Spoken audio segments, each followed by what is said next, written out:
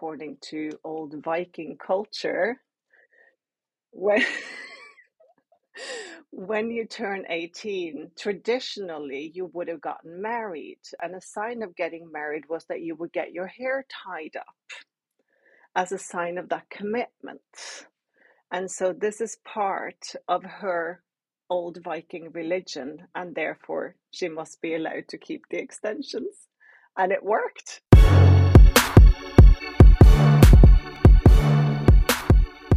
I'm absolutely thrilled to bring you a special guest today. She currently serves as Vice President and General Manager EMEA at Fivetran. And here's what our colleagues say about her. She is an extremely personable yet tenacious, self-motivated professional. She has an incredible ability to successfully lead and navigate complex global organizations and projects. Honest, extremely hardworking, she is very well liked and highly respected. She is a natural leader with amazing leadership skills. She always commits herself 100% and always comes through with the goods. Guru Bergen, you're very welcome to the podcast. Wow, what a lovely way to start the day. Hearing those things, I'll pay them later. Well, just check them out. They're on your LinkedIn profile. I didn't have to search too hard. And there was a lot more in that vein as well. So you're very welcome. Thank you, Paul. Guru, Delighted to be here. It's all my pleasure. You're Norwegian, I'm guessing from what I've seen on LinkedIn and your name. Tell me a little bit about where you grew up and what that was like for people who've never been to Norway and don't understand the culture. Yeah, and I think I had a pretty quintessential Norwegian upbringing because I grew up on an island off the coast of Norway. Well, actually, in a fjord in Norway. It probably sounds more Norwegian than it really was. The island itself is only about 20 meters from the mainland. There's a bridge, so it feels like you're still on mainland. The island has about 10,000, 20,000 people, so fairly rural, linked to a town called Tonsberg, which is the oldest town in Scandinavia. It's an old Viking town. And so we have this big Viking museum. There have been Viking ships dug up around Tonsberg. And for the Irish listeners, it's the Wexford of Norway. It's an hour and a half south of Oslo, the capital. We have, new potatoes and strawberries, and it is absolutely full of people from the capital in the summer. Our population actually doubles in the summer, and it is incredibly boring in the winter. So that's where Wexford. I grew up. That's Wexford. You couldn't have picked a better analogy. And of course, for Irish listeners, we have Viking ships in Ireland too. So I think those connections have been there a long time. And I'm also sensing you're living in Ireland. I'm guessing or you've lived here for a while, because I'm sensing a little bit of an Irish accent in there. Oh yeah, I first moved over in 2001 as a student, and actually, the story of how I ended up in Ireland as a student is a bit of a funny one. Can I take a couple of minutes to tell that? Please. Okay, good. So when I was 17, I went abroad for a year as an exchange student, and I went to Venezuela. And after that, I had to go back to Norway. I was actually there the year that Chavez was elected. So pretty historical year. But that's a separate story. And then I went home to Norway, had to finish school. So I did another 2 years in school. But I think once you leave a country, it's hard to come back and be at home again. So I was desperate to get back out. So I knew I wanted to study abroad. And I spoke a bit of Spanish, so I wanted to build on that, but I didn't feel comfortable enough to go straight to Spain. So I was looking for an English-speaking country where I could study business and Spanish. And I found a great university in Australia that I was really interested in going to, and I told my family about it. And my stepbrother said, "Oh, that's a great university. I have 4 friends there. I can introduce you." And I said, "Well, no. I'm not going to go there now, because what's the point of going all the way to the other side of the world only to hang out with Norwegians?" So I called up the Association for Norwegian Students Abroad and I said, hey, I want to understand where there are a lot of Norwegian students around. So I asked, how many Norwegian students are there in Australia? And they said, well, we have about 2,500 Norwegian students in Australia. I said, okay, no, that's not going to work. And I said, what about in the UK? And they said, well, we have 5,000 students there. I said, no, that's not going to work either. I didn't ask about the US because I couldn't afford the US. So I Yeah. said, what about Ireland? And they said, we have 14 Norwegian students in Ireland. That'll do. So I went, right, that's where I'm going. So that's how I ended up in Ireland. Wow, that's fascinating, and that actually shows a really powerful sense of self and understanding and what you want, and more important, what you don't want at such Yeah. a young age. Were you always like that? Where does that come from? I think I was probably always like that. I've always been very stubborn ever since I was a Mm, baby, according to my parents. Um, mm, so kind of, you know, easy going until you hit my limit, and then I'd be, no, now it's enough. And right. yeah, I've always been like that. Although I'm working on recognizing it earlier in the process instead of kind of letting it get pushed to my limit and then having to put my foot down, but maybe give some early indications instead. So Mm, that's one of the areas yeah, of self-improvement that I'm working on right yeah, now. yeah. I also think stubborn is a term that's used by the other. It's particularly with parents. I've seen it with my own daughter, particularly, and again, when she was younger, you might have described her as that, but it wasn't. It's not stubborn at all. It's just that's how I perceived it because I wanted one thing and she wanted something else. It was determined, a sense of self awareness, and you have to admire and respect that and nurture it because stubborn is almost a pejorative term. It's like, here's my will, I want to impose it on you, and you're stubborn. Yeah. Not exactly always Yeah, true. Yeah, maybe yeah. you're So right. then, yeah. So tell me then, so now you're in Ireland. What happens then? Yeah, so I got into DCU and I studied European business with Spanish, which was 2 years in Dublin and then 2 years in Madrid. Oh, okay, And I loved my 2 years in Ireland. And I was not very happy during my 2 years in Madrid. okay. I think What? culturally just wasn't a great fit. The university itself in Madrid was a private Jesuit university. It was very conservative, very different from the Norwegian liberal upbringing that I had had. Mm, mm, Um, and on top of that, I'd always been very close to the sea. Whereas when I was in Madrid, I was 4 hours from the sea, and it actually made mm. me a little bit claustrophobic. So I've learned that I need to be near the sea. It's important for me. And Interesting. yeah, so after my 2 years in Madrid, my plan was actually to go home to Norway, work for 6 months, um, and save up money, and then go to New Zealand to do a master's. Mm. And so I moved home to Norway. I started working in a supermarket to try and save up money. And after 2 months, my sister said, Guro, you are absolutely horrible to be around. You're so angry all the time. You're clearly miserable. Mm. You were really happy in Ireland. Why don't you just go back there?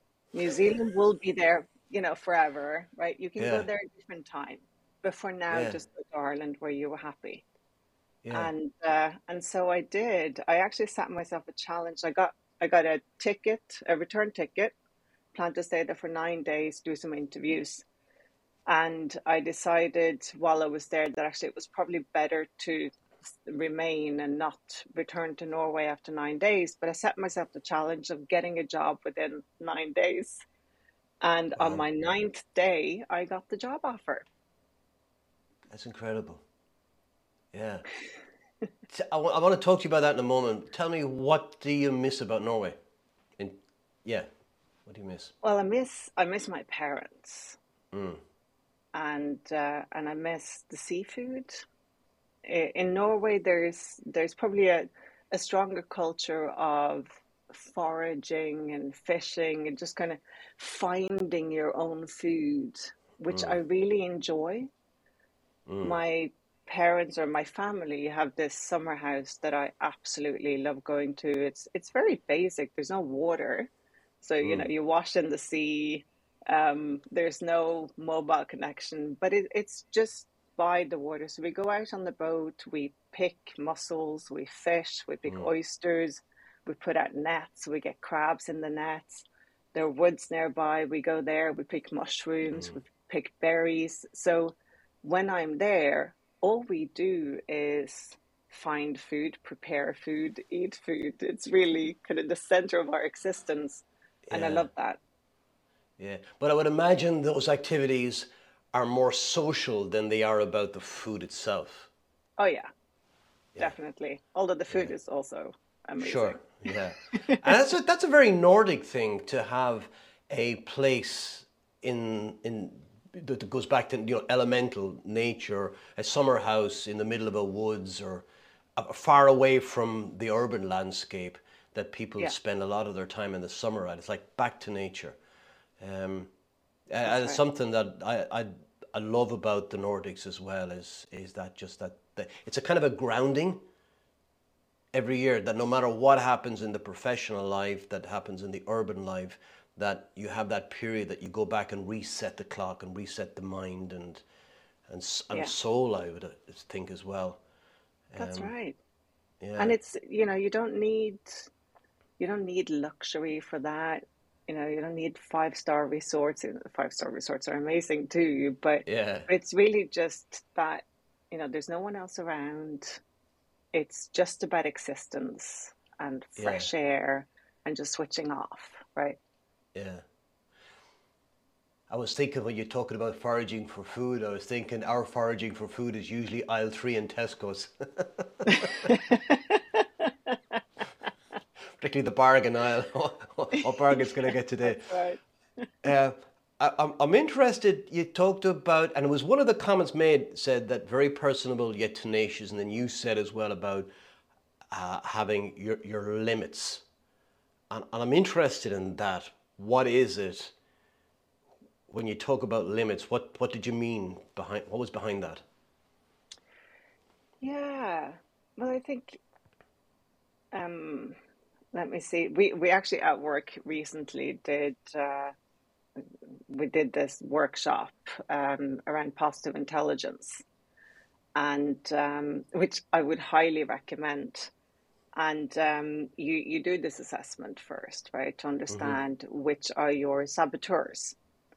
And a saboteur is basically that kind of voice in your head, the negative voice Mm, in your head that you really shouldn't be listening to, but you do, right? And and you have a little bit of all of them. There are 10 different ones. But of course, it's about understanding which are your top ones and just building that awareness around them so that you know that it's that voice in your head, right? mm. And my top two were pleaser and restless. So That's an interesting combination. yeah, it is, right? Because they are almost a little bit contradicting. The Yeah, the there's tension pleaser, between two. definitely. So the pleaser in me, right, is the one that wants to make sure that everyone is happy, that there is no Mm, conflict, that I'm supporting everyone around me. And that can sometimes go too far to the extent that I don't actually realize that I'm um, maybe not really recognizing what it is that I want myself or that will make me happy. And I can let it go so far that by the time I realize, right, that's when I could have put my foot down and now I've had enough and mm, there's no going back. So what I'm working on is just realizing that that voice is saying, you're trying to please everyone here. So an example of one of the changes that I've made as a result of being aware of this tendency in me is I turned 41 a couple of weeks ago, and I didn't get to celebrate my 40th because of COVID.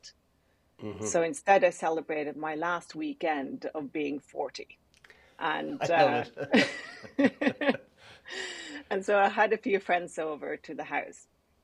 And typically, I would have spent the whole day cooking. And while the party was ongoing, I would have spent the whole evening cooking and cleaning and preparing and whatever, right? Mm, This time around, I figured, you know what? It's important for me to also enjoy my own party. mm, So, although I put out nibbles and drinks, instead of cooking anything, I just ordered a ton of takeaway mm. and I just put that out on the table. And Yeah. it tasted probably better than I would have cooked myself anyway. And I had a much better time at the party. I probably had the Mm, best party I've ever had. mm, And that was because I became aware of my own pleasure. But there's no one else really expecting me to cook for them for the whole evening. But that was something that I had in my head that I needed to do, right, mm, in order to be a good host. mm, mm. Um, Not, I was going to say not only that, because I've seen that, not only that, but your guests kind of feel a little bit awkward as well because you're doing all of this and they want to relax, but it's hard to relax because they see you being busy and doing things and they want to help and you say, no, no, it's okay, you sit there and that's, yeah. But when you yeah, relax, they relax. yeah. I think we all had Yeah, a better party. yeah, yeah, for sure. Interesting. Tell me, what motivates you? Well, apart from making people happy and being the pleaser, Yeah. what motivates me? Um, in terms of like the big thing in life, right? What is it that I, want to be on my gravestone or in my obituary? Uh, I really want to make a difference for women, and in particular women in tech.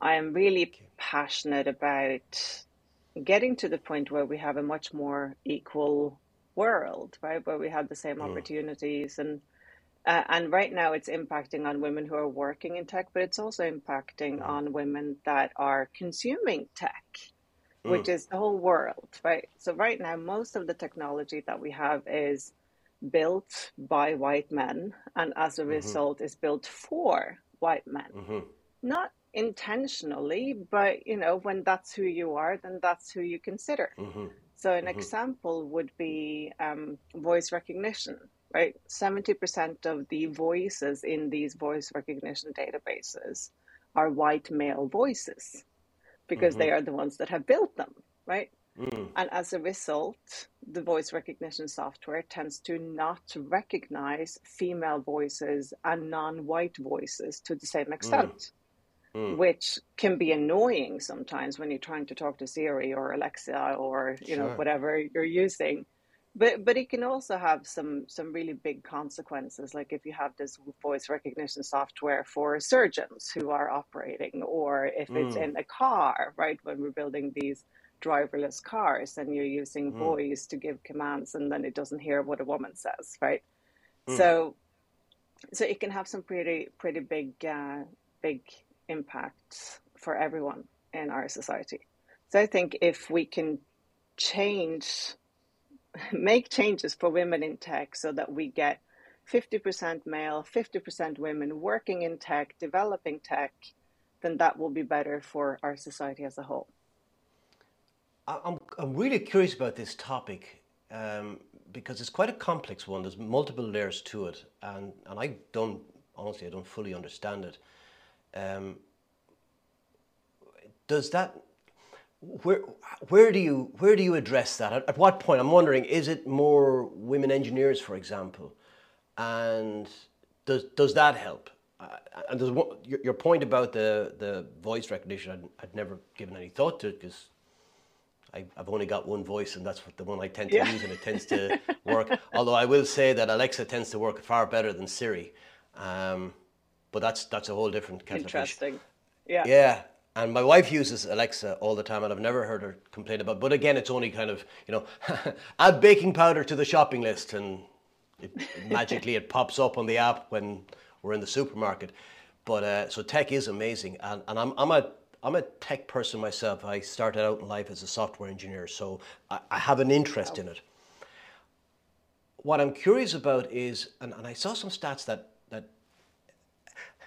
again, it goes back to the question: is this a social issue or not? In that men tend to be attracted to things and women more about people.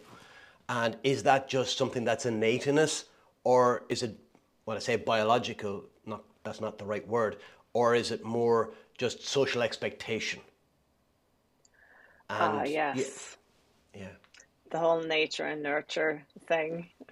yeah, yeah. I honestly, I don't know, but you're involved in it. You might have some answers on that.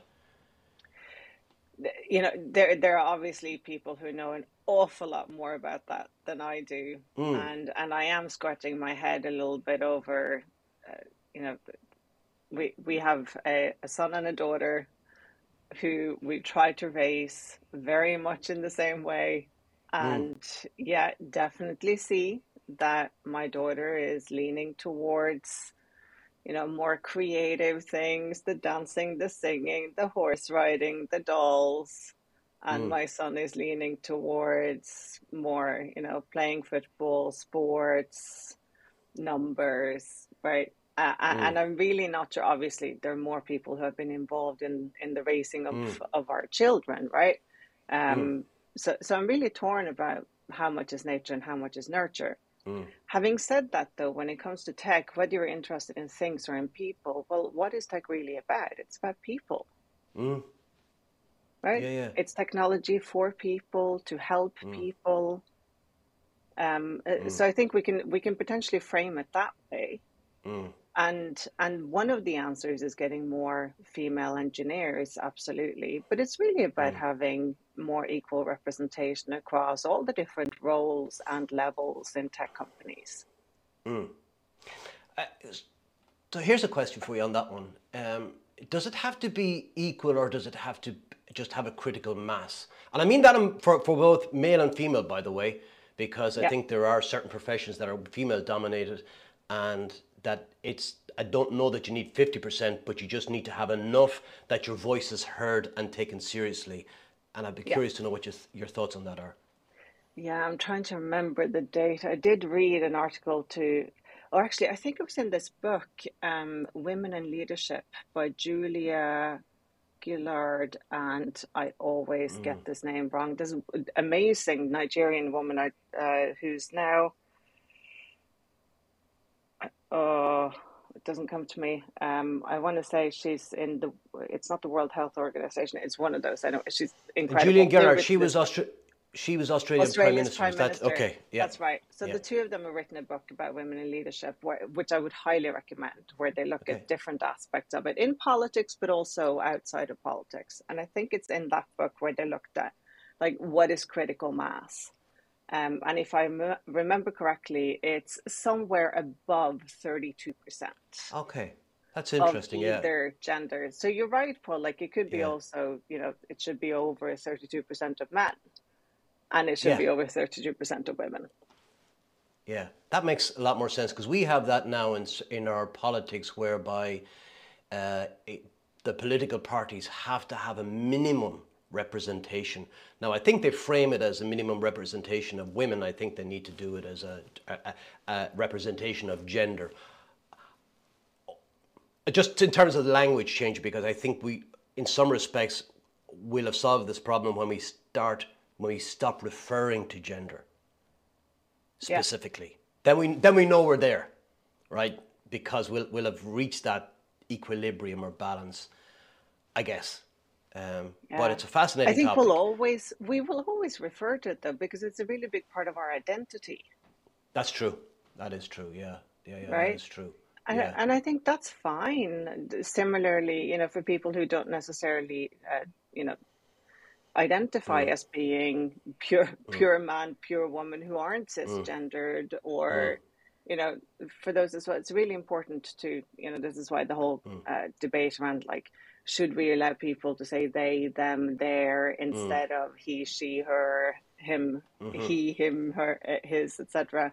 And I really do think that we should, because mm, it's how you identify yourself, right? Is incredibly important. mm. Last question on this topic before we move on. In terms of, you mentioned about women in tech, uh, that old political slogan, lots done, more to do. What's in the more to do category? I think to a certain extent more of the same.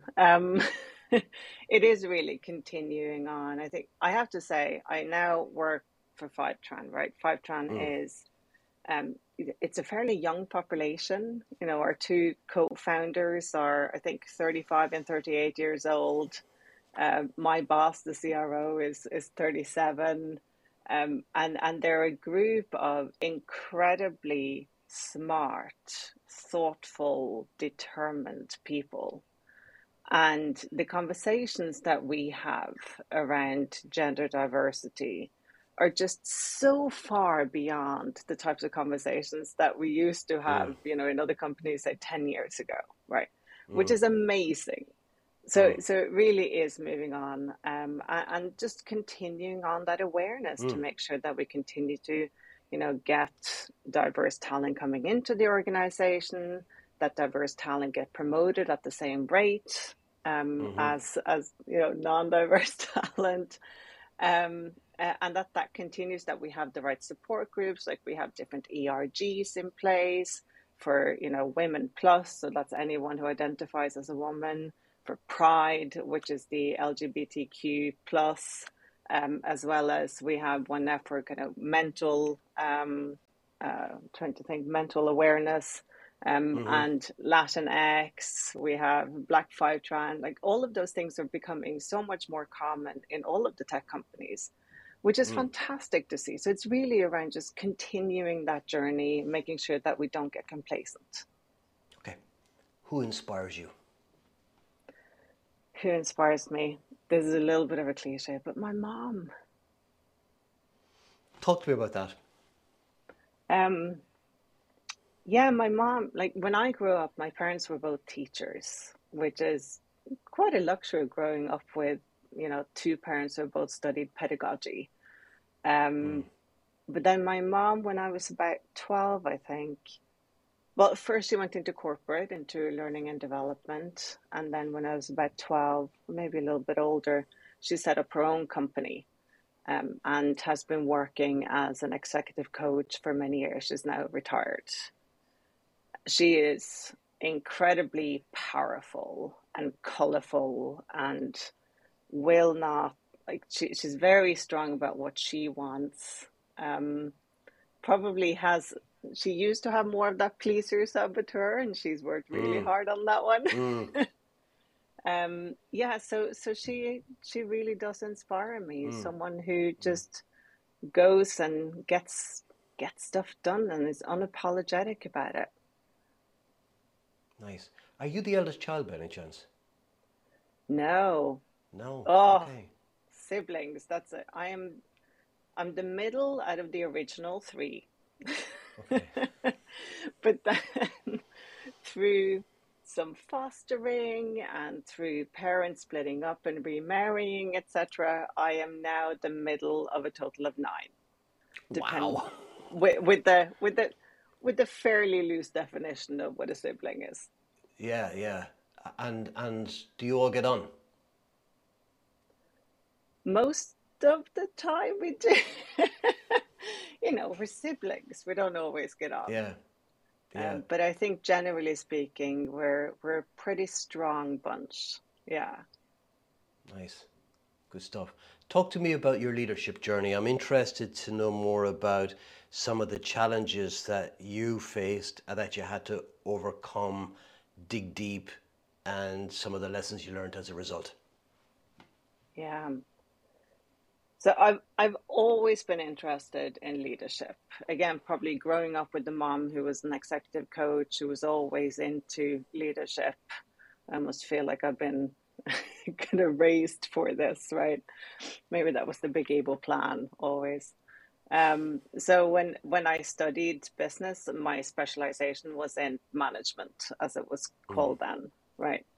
Um, and so it's just, you know, when I was in school, I was always the class representative. I've just always been drawn to any sort of leadership positions. I played soccer, I was captain of the team, you know, just those things. Um, that doesn't mean that it's all been easy and come natural, and I've always been a fantastic leader, and I still make mistakes. Um, and I did. So my first company where I got the job offer after 9 days, which was an amazing journey to go through, and I stayed there. It was ServiceSource. I stayed there for 10 years.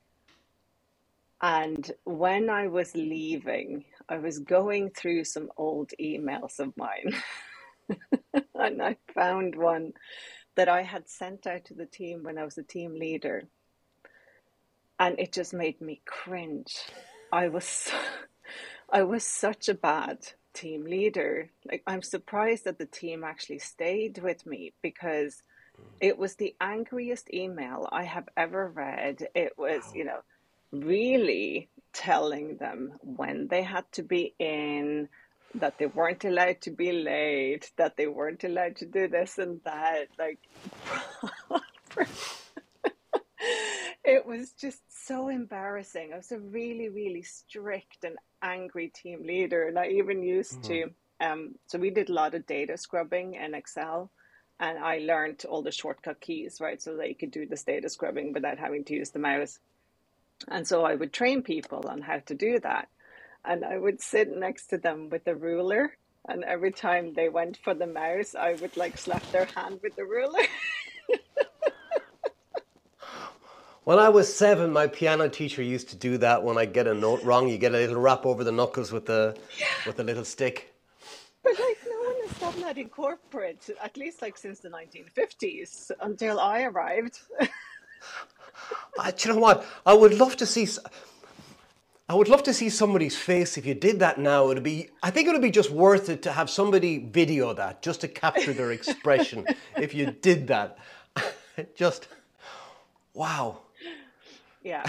So, so learning how to maybe chill a little bit Yeah, as a yeah. leader, and to help people maybe find out kind of their best version of themselves, allowing Mm, them to do things differently, right? And not always do things my way. That has been a really tough journey for me. yeah. That's interesting. Uh, it must be really interesting looking back at a younger version of yourself that I would imagine had you not had that email written down, you probably wouldn't have believed it. You would have maybe imagined you were a different person, but seeing it in black and white like that, expressed the way it is, reading it as an older version of yourself, it's almost like I would imagine you're in somebody else's body. You're reading it like they must have read it, and then the Yeah, cringe comes from realizing you wrote it. yeah, Uh, wow. 100%. I actually Yeah. sent it on to my personal email just so that I always have it as a reminder. Yeah. That must be also, I would imagine that it's a very useful learning tool as well when you're dealing with younger leaders to be able to share that with them because it's always interesting when you see somebody who you see as been there, worn the t-shirt, very successful at what they do. You always imagine that they were always like that and they have some sort of secret sauce that you don't have. Yeah. But when you share that and you say, actually, look, this is this, I sent this out, I kind of go, Well, I wow. am never ever sharing that email with anyone, by the way. Well, this podcast is going to go out, and I'm not editing that bit out. That is gold. That's going. Yeah, yeah, yeah. That's fascinating. Um, Again, so we're talking about that leadership journey, discovering more about yourself, uh, growing professionally. I guess what I'm interested in as well is some of the lessons that you might be able to impart to others who are starting out that you were to kind of and I hate shortcuts and lists because they don't solve anything, but sometimes those nuggets just in sound bites can remind somebody of something or validate something for somebody. So if you were to kind of give me your top 3 things that you would say, look, pay attention to this as you're going on your journey, what would they be? Oh. So there was one lesson that I learned which helped me changed my leadership style a little bit, and that was my manager back when I was a team leader, the angry team leader. My manager, who I'm still really good friends with, actually, she's amazing, Helen. She said, Guru, or G, as she calls me. She said, G, pick your fights. And I will always remember that one. So I haven't stopped fighting, right? There are definitely things that I go after. I try and do it in a more diplomatic way. But there are definitely things that I'm going after that I want to change. But I try and pick them instead of fighting everything at the same time. And how do you decide on which ones to not let go of, to fight? Stand your ground? Well, sometimes you just know, right? Depending on just capacity, how much do I have time for? I would also say definitely me now being a GM, it's really important for me to not do it just on my own. So when I started at Fivetran 4.5 months ago, the first thing that I did was put together the EMEA senior leadership team, where we have the representatives or the leaders of all the main departments within go-to-market in EMEA. And we got together for an offsite where we, first did a lot of team building, focusing on positive intelligence, built that trust and cohesion on the team. And then we built the EMEA plan together. So we did brainstorming, and through that brainstorm, we picked the 8 pillars. So these are the 8 areas of focus that we have for the year of FY23. And each of the pillars are owned by a leader of the EMEA senior leadership team. And then they're putting together a tiger team for each of the pillars, and they are driving those initiatives. So I had taken a stab at what I thought those 8 pillars would be, and what the ESLT came up with was much better.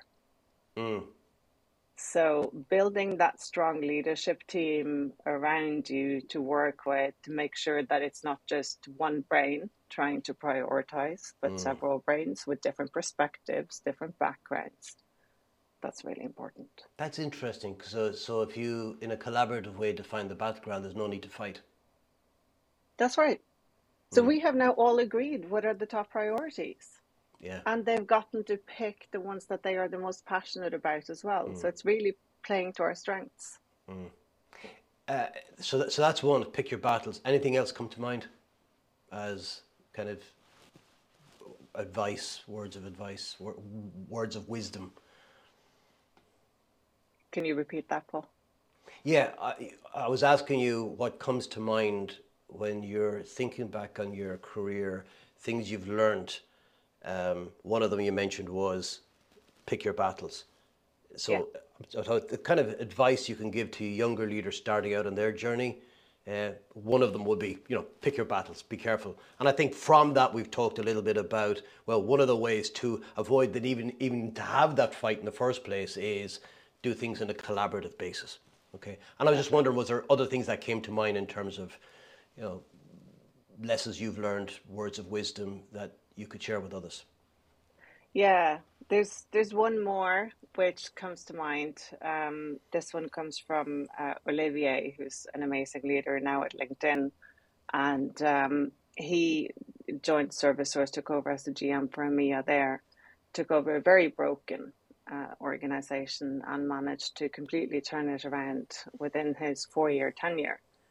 And when it came to the end of his 4-year tenure, he announced that he was going to be leaving.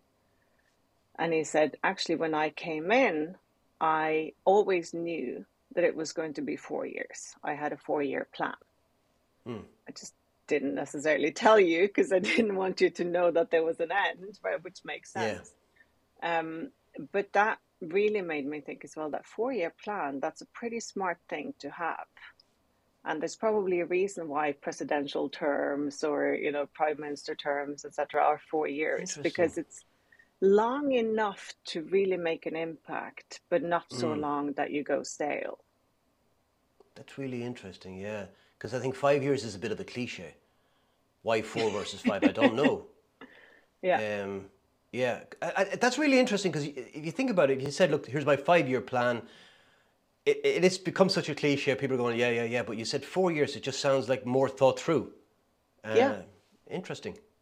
And I Wow, took power of that when I language. went into Oracle, right? So Mm, I left ServiceSource after 10 years, went to Oracle, wanted to learn from one of the giants, and I went in with a 4 year plan. mm, So my plan was, interesting. I knew that I was going into a big transformation. So my plan Yeah, was year one was going to be clean up and figuring out what I needed to do and reset the team. yeah. Year two was going to be starting to build. Year three was going to be to kind of build on what worked. And then year four Mm, was going to be accelerate. mm, And that's exactly what I did. And then after 3 years, I knew it could take up to a year to find the right next role. mm. Um, and New Relic came along a little bit sooner than I had planned. So it ended up being 3.5 years at Oracle instead of four. But that 4 year plan really helped me stay focused Yeah, on what I needed to do. I love it. You mentioned it a few moments ago. We were talking about leadership, and you mentioned a program course, and you said it was something management as we used to call it. Yeah. Do you see a distinction between leadership and management? And if so, where do you see the distinctions? Yeah, because now we don't really call it management anymore. Now we No, call it leadership. everybody's a leader, and I don't know if that it's true. At an operational level, I don't know that it can be true, but only if you make a distinction. Yeah, but I do think actually you bring up a good point, which is with management, it's, hey, I am your line manager, I manage you, right? And you can't manage people unless people report into you, right? Whereas with leadership, you actually can have people who are leaders that don't necessarily, manage an organization or a team. I really like that distinction. It springs to mind because I've heard people say, I am a sales leader. And I've often wondered and I know the role and the relationship with their people is that of management. And I often wonder, can leadership be self claimed or does it have to be through the eyes of others? I can say I'm a leader, but if nobody follows me and nobody respects me, then I'm not a leader. So I don't get to define it. And so I just always think it's a funny phrase that, yeah, that it's. I wonder what Yeah. your thoughts are on it in terms of who gets to define Yeah. it. Yeah. Well, I think you're absolutely right, Paul. I think it's the people who choose to follow that actually define it. Yeah, I would agree. I would absolutely agree with that one. Um, there was something I wanted to ask you now, something that came up, and oh, I know what it was. Sorry. Um, Tell me something about you, an experience you've had, maybe somebody famous you met, something that you've done that you reckon nobody who works with you knows about you. Oh, That you're comfortable sharing. I should have added that. yeah, exactly. That's the tricky one, isn't it? Yeah, yeah, yeah. I've had people over the years, they'll talk about, oh, I sang opera for the Queen of England on some stage, like all sorts of things that you'd never just know about them. And I was just, everybody has Yeah, something. exactly. You know what? I think I can tell everyone everything. So You're I'm an not open sure if book. there's, yeah, I am a little bit of an open book. Okay. So, really for me, the kind of the fun fact is that I was in Venezuela the year that Chavez was elected. Yeah, yeah. And well, actually, what I tend to not tell people is that that year I also got engaged on my 18th birthday. Wow. Uh, yeah, needless to Okay, say, didn't actually end up getting married, but okay, okay. Yeah, that's young. Yeah. What, I was just curious, exactly. what was that like living in Venezuela at that time? Yeah, I arrived in Venezuela with 12 words of Spanish and, moved in with a family that spoke no English. And had to go through Mm. the journey of, learning the language, learning the culture, going to school there, wearing a school uniform for the first time in my life. Wow. That's, And yeah. yeah, and I actually do remember there was one story because, again, very different from the liberal Norwegian society in which I grew up. Mm. And I I wanted to get these braids done, right, with Mm. extensions. And I went to get them done, and it took about 8 hours of sitting outside on a plastic chair in 40-degree heat while this woman was like tugging at my hair and adding extensions and whatever. It was really expensive, as far Mm. as I was concerned, being 17 and not having a lot of money. And it was uncomfortable and took a long time. Mm. And then I went to school with it on the Monday, and the principal turned around and said, "You are not allowed to Ooh. have hair extensions. It doesn't go with our, dress code." And I was absolutely distraught. And Mm. I went home to my host mother, and I told her what had happened, and she was like, "Oh, we'll find a way. We'll find a way around it." And she ended up sitting up all night, kind of hacking out this plan and writing a letter, right, to the principal. And what she ended up coming up with was, she wrote, Guro is soon turning 18. And in Norway, according to old Viking culture, when, when you turn 18, traditionally you would have gotten married. And a sign of getting married was that you would get your hair tied up as a sign of that commitment. And so this is part of her old Viking religion, and therefore she must be allowed to keep the extensions. And it Yeah. worked. Fantastic. As you were saying that, in my head, I was going, if you tied it in with "this is my religion," that's guaranteed to work. Exactly. Wow. That's fascinating. That is Well, now there you go. There's the answer to the question. Tell me something that nobody knows. Yeah. That's incredible. Um, I wanted to ask you a couple of final questions before we finish out, Guru. What I'm interested in is, if you were a minister for education and you could make any one subject mandatory on the school curriculum, what would it be? Ooh. I so I very much believe in secular education. Hmm. I really think that church and state should be separate. So my answer to that is more, I would take away um, the kind of Catholic or religious teachings that are Hmm. currently being taught, and I would instead insert religion studies where you learn about the different Mm. religions in the Mm. world. Because I think Yeah. that awareness of not just the religion that you may have, if you do have Mm. one, but the awareness of all Mm. the other religions and understanding them, the Mm. similarities, the differences, and really developing that empathy would Mm. do an awful lot of good for the Mm. world. Yeah, I agree. I think they make great strides on that here in secondary, not in primary.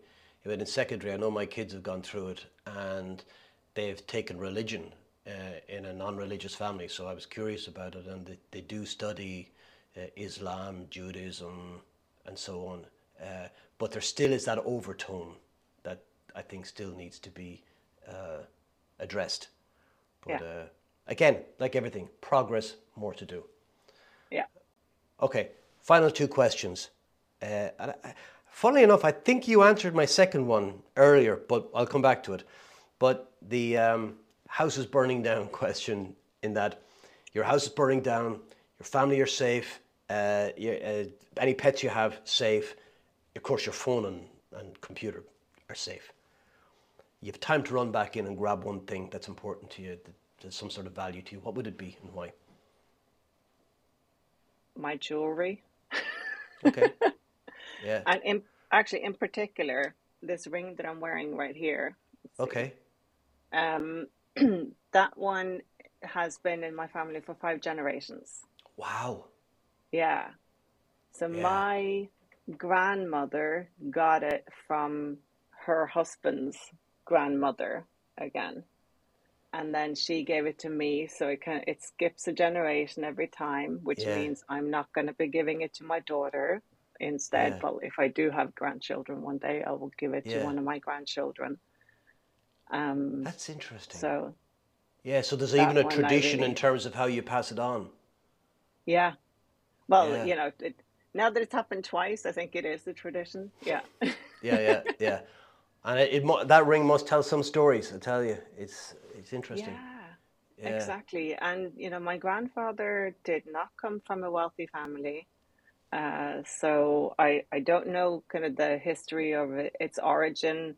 It's not a diamond or anything, and it's an aquamarine, but it Mm, would have cost them a bit of money sure. back then. Yeah. So I Yeah, don't and know. it is more valuable to you than any diamond, I would imagine. Oh, absolutely. Yeah. Yeah. Final question. When your time on this planet is done and there's a book written about your life, what would you like the title of it to be? Oh, the title of the book. Mm. This is a bit silly, but G is for G star. Cheers for G Star. I tell you what, that is the most unique title anybody's come up with. I love it. Cheers for G Star. It's just a Yeah. lot of people just call me G, right? Okay. So, and Yeah. yeah, and I actually used to have a T-shirt that said "G is for G Star." I love it. You know what? I'm disappointed our time is up. I have thoroughly enjoyed our conversation. Um, Guru Bergen, thank you so much for being my guest today. Thank you so much, Paul. I really enjoyed it.